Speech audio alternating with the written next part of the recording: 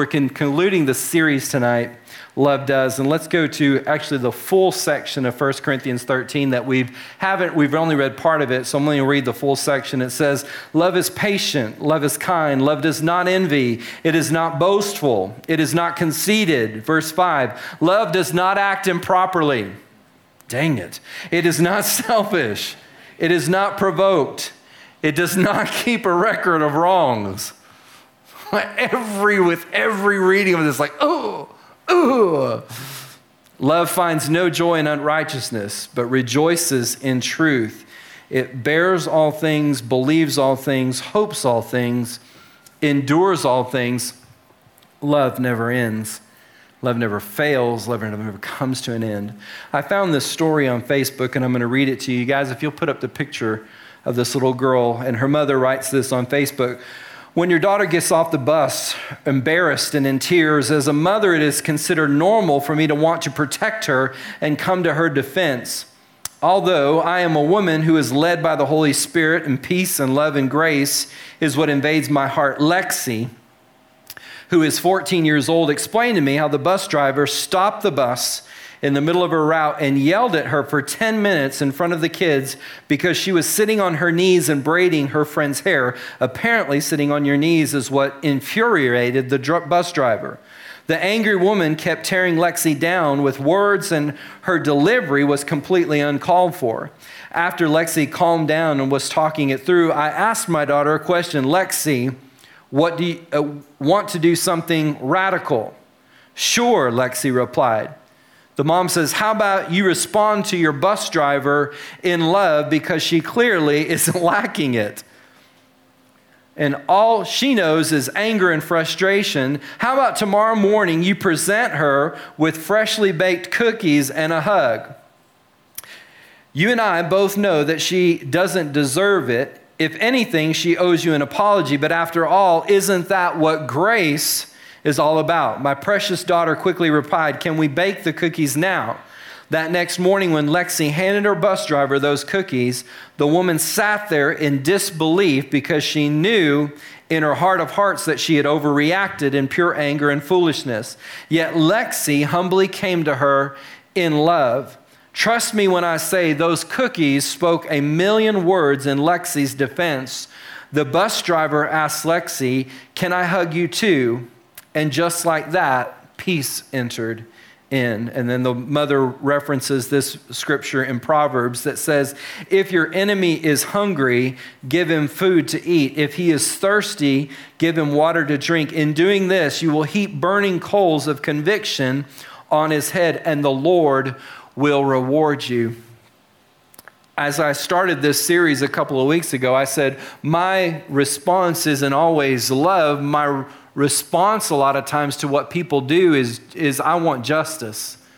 I want them to hurt as bad as I've hurt. I want them to fear as bad as I've feared. I want them to feel discouraged as much as they made me feel. I want revenge. I want justice. I want a turning of the table. I want them to go through what they put me through. And the word is very clear that we are not to operate in anger or in in revenge, but we're to operate in love. Matthew 5:38 says, Jesus says, you have heard this said to you, an eye for an eye and a tooth for a tooth. Sounds good to me, but he goes on to say, but I tell you, don't resist an evildoer. On the contrary, if someone slaps you on your right cheek, turn the other to him also. And I am like reading that scripture for the 43, almost 44 years that I've been on this planet, that I've heard that I said, no. And as well as that, I always thought that scripture was that if somebody slaps you, then you just you turn and let them keep on slapping, and then you just take the pain and the humiliation that comes from somebody just beating the crap out of you. And that's not what this scripture is saying. It is not saying just let them continue to slap. It is saying something much deeper than what meets the eye. Our reaction to life is rooted in our experiences. And I think that, without jumping ahead, I think the fact that when we are slapped by somebody, that becomes an experience. And I think this scripture is saying that when someone slaps you, turn to them the other cheek, in reference to saying that you will not have a hold on my heart by this experience. We respond by what's been done to us before. If you've ever wondered, why am I uptight? Why am I frustrated? Why am I angry? Why am I moody? Why am I touchy? Why am I overly sensitive? Why am I opinionated? Why am I defensive? And the list can go on and on. Why am I why? And I think the why to our why is that it always comes from something that we've experienced in our past, and it brings a current day defense to what life brings us. In the back of our mind, we hold on to the emotions that came with the experience. Life would be really easy if we never had an emotion tied to something bad. When we went through something tough or difficult or painful or unpleasant, it would be so much easier just to get over it if there wasn't an emotion tied to it. Every stronghold is directly tied to an experience that has taken up residence in our heart. So when Jesus is saying, turn the other cheek, he is not saying, let someone beat the tar out of you. He is saying, don't give it the right to influence your future. Love takes us to a place where we refuse to let the issues take root in our hearts.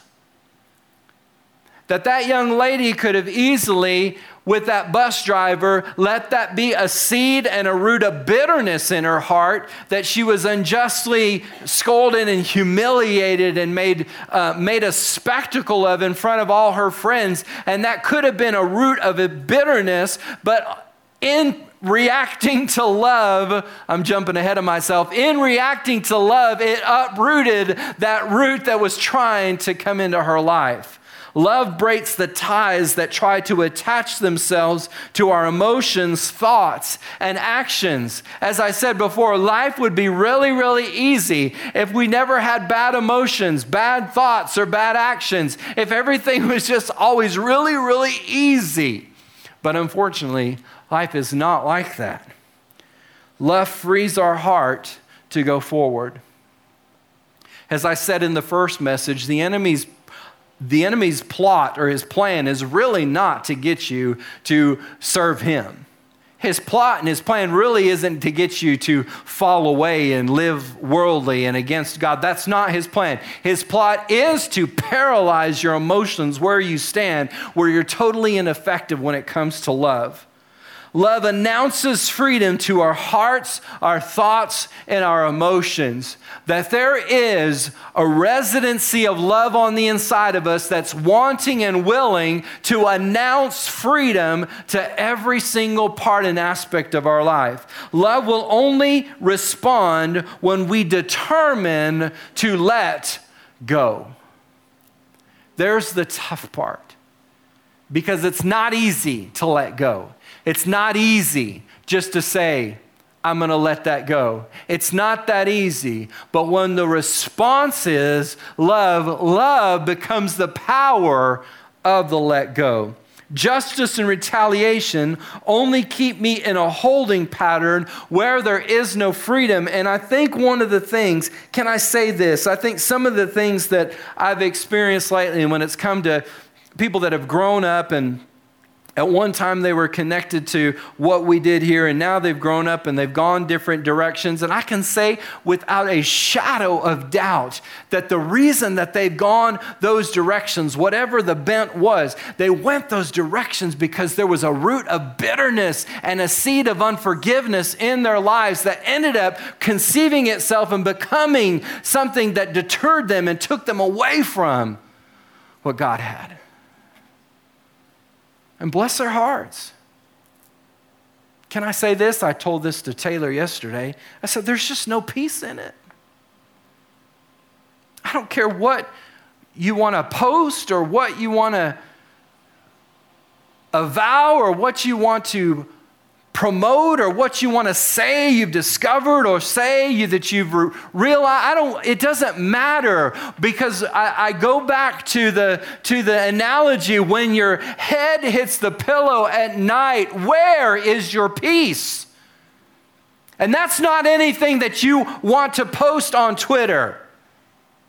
That's not anything you want to Snapchat about, that there's torment in the heart of a person that does not operate in the love of God and let go of seeds and roots of bitterness and rejection that try to take root in our life. God's desire is not only for us to live in love, but his desire is for us to live in the freedom that comes through his peace. Matthew 5:40 says, "As for the one who wants to sue you, take away your shirt, let him have your coat as well. And if anyone forces you to go 1 mile, go with him 2. But I tell you, love your enemies and pray for those who persecute you, so that you may be sons of your Father in heaven." That when you go beyond what you want to do and how you feel, that it is a true reflection. And it's easy to say, do what Jesus did. What would Jesus do? I don't always want to do what Jesus did. Am I the only one? Everybody's looking at me like, it's like, bless your heart. We always want to do what Jesus did. We're going to pray for you, bald youth pastor. I don't always want to do what Jesus did.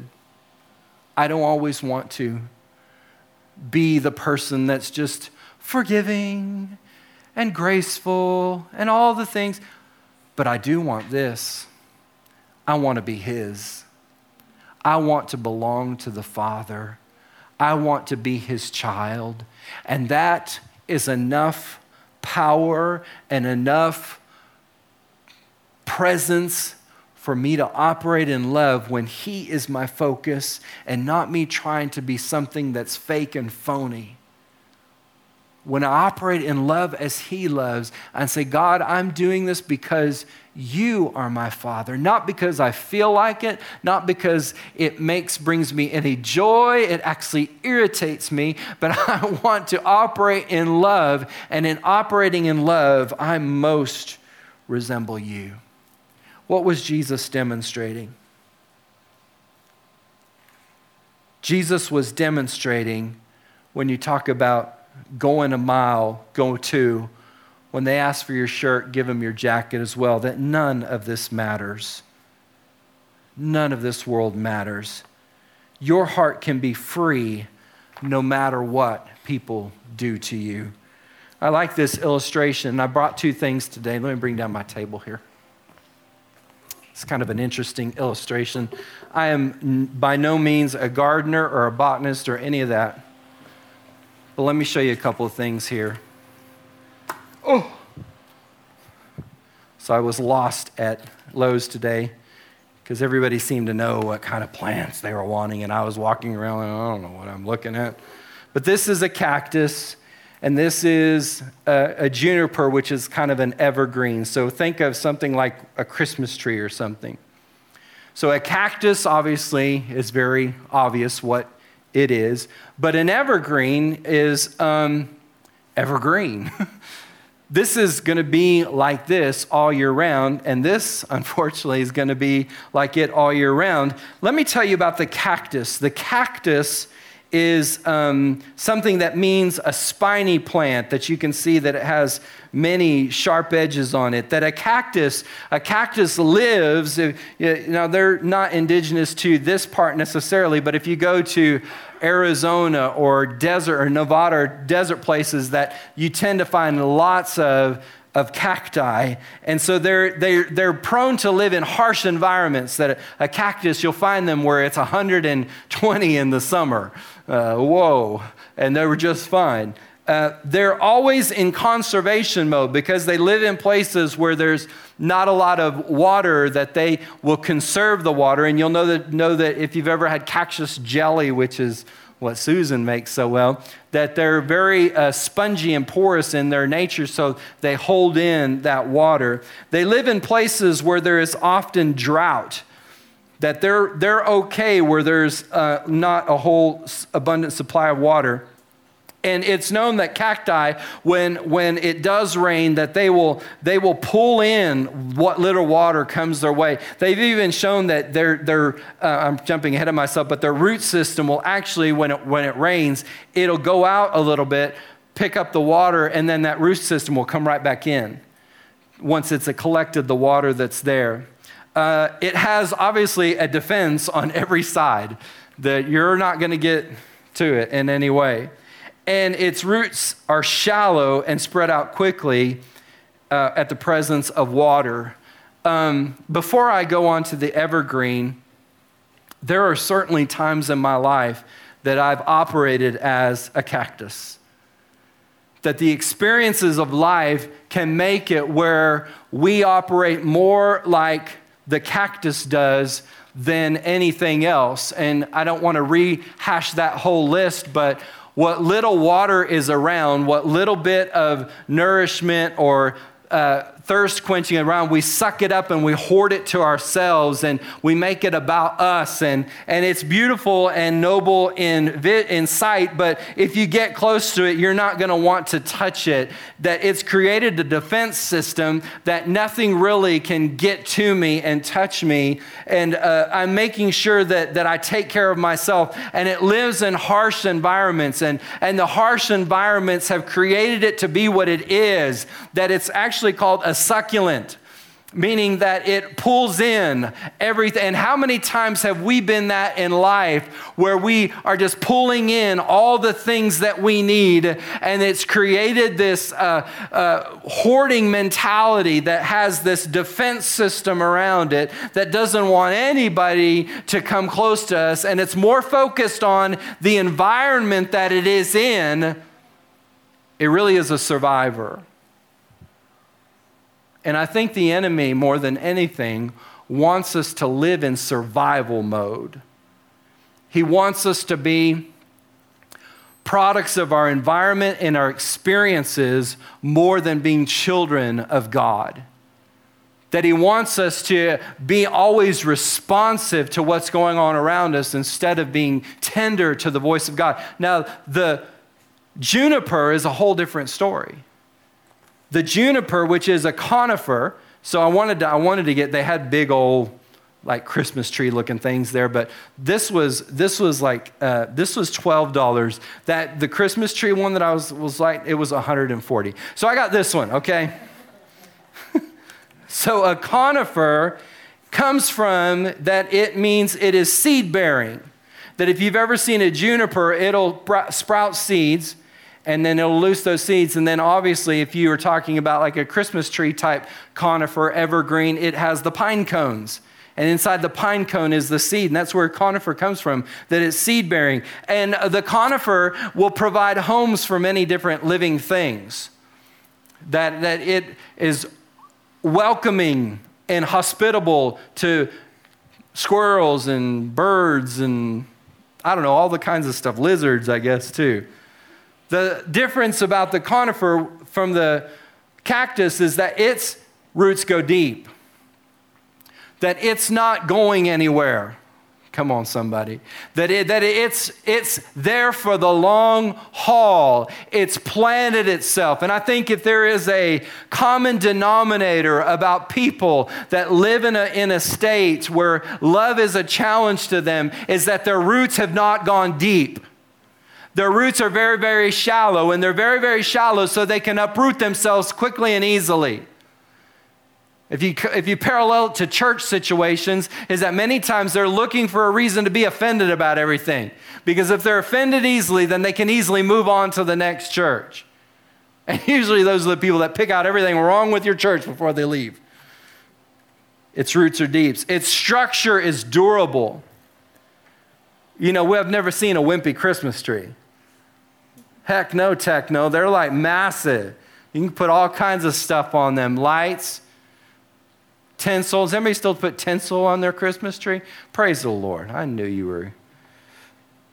And then the last thing, it's desired to be decorated at Christmas. It's desired to be celebrated around. Taylor, if you'll come on down. And I think that's a clear indication of the love walk that we live in. When we struggle with our love walk, this is the result. Shallow, self-consumed, defensive, ready to, to respond to harsh environments. Or you can be an evergreen, a conifer. And that very name, evergreen, it's called an evergreen because it's evergreen. Even in the snow, even in the winter, even in the fall, it still remains green. It still pulls from water sources. It still grows. It still produces life. I read this earlier this week in my quiet time, and I wanted to share it. Hebrews 1:10 says, "And in the beginning, Lord, you established the earth, and the heavens are the works of your hand. They will perish, but you will remain. They will all wear out like clothing, the heavens and the earth, but you will roll them up like a cloak, and they will be changed like a robe. But you are the same, and your years will never end." Does somebody have a hoodie or a sweater or something that I can use real quick? Anybody have one? Can I borrow that real quick? Isn't this cute? So this book of Hebrews says right here, it says, Lord, you've created the heavens and the earth. You've created all the vastness of everything that we see. You made it. But he goes on to say, it's going to go away. It's going to perish. It's going to be gone. And this person that wrote Hebrews, they said, God, you're going to take all of existence, all of the things that you've made, all that we can see, and you're going to roll it up like a cloak. And you're going to carry it off with you. And I love what he says, and I can just see the Lord just rolling up all of existence, everything made, throwing it on his shoulder, the universe and the vastness, you and me, and roll it up. I love what it says at the end there. It says, but you are the same, and your years will never end. And I wonder how much of the things that occupy my heart, God is saying, I'm going to roll that up when it's all over and done with. I wonder how much of the stuff that set me on edge and make me want to punch instead of love, that God is saying, Jonathan, that's something I'm just going to roll up. I'm the one that's forever. Love your heart. Love lets your heart be free. Here is the truth. You are in control of where your heart goes. Any time in your life that you think that you are not in control of where the direction your heart goes, the enemy has won. You determine your heart's conditions. You determine it. You determine your heart's direction. There is no one on this planet, including God, that can determine the direction of your heart. That He is so good and He is so just that He has given us a will that determines the direction of our heart. That you are the one that determines the longings of your heart. That's you. You have that ability.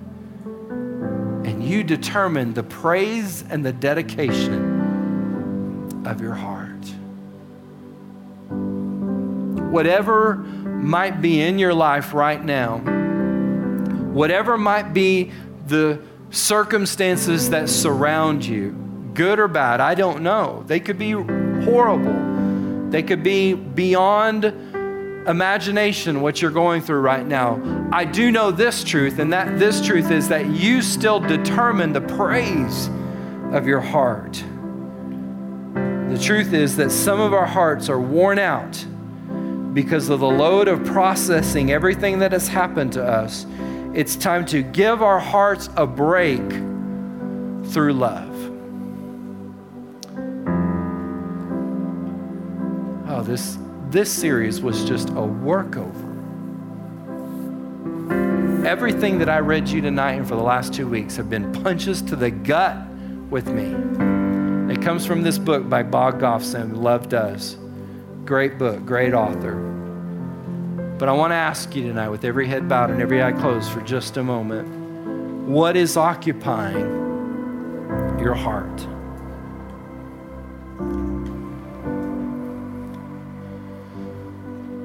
That for every single one of us, it's a different thing. It's something completely, but for every single one of us, it's something very real and very now.